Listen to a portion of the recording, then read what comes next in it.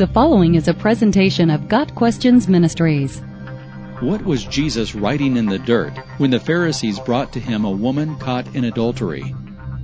The story of the woman caught in adultery is found in John 8, verses 1 through 11. Briefly, the story involves the scribes and Pharisees who, in their continuing efforts to trick Jesus into saying something they could hold against him, brought to him a woman caught in adultery. They reminded him that the Mosaic law demanded her to be stoned to death. "But what do you say?" they asked him. At this point, Jesus stooped down and started writing something in the dirt. When he straightened up, he said, "If any of you is without sin, let him be the first to throw a stone at her." Then he stooped down and wrote again. One by one the people left. The Jewish leaders had already disregarded the law by arresting the woman without the man. The law required that both parties to adultery be stoned. Leviticus 20 verse 10. The leaders were using the woman as a trap so they could trick Jesus. If Jesus said the woman should not be stoned, they would accuse him of violating Moses' law.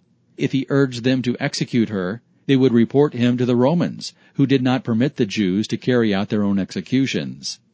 There is a lot of speculation about what Jesus was writing, including the idea that Jesus was writing a list of the sins committed by each of the Jewish leaders present.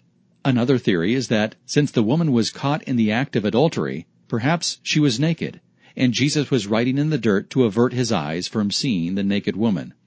Both of these ideas are possible, but there is no way to know for certain. The point of the passage is not what was being written in the dirt, but rather that hypocrisy and judging others is forbidden. Because Jesus upheld the legal penalty for adultery, he cannot be accused of being against the law. But by saying that only a sinless person could throw the first stone, he highlighted the fact that no one is without sin, and the importance of compassion and forgiveness. Got Questions Ministries seeks to glorify the Lord Jesus Christ by providing biblical answers to today's questions. Online at gotquestions.org.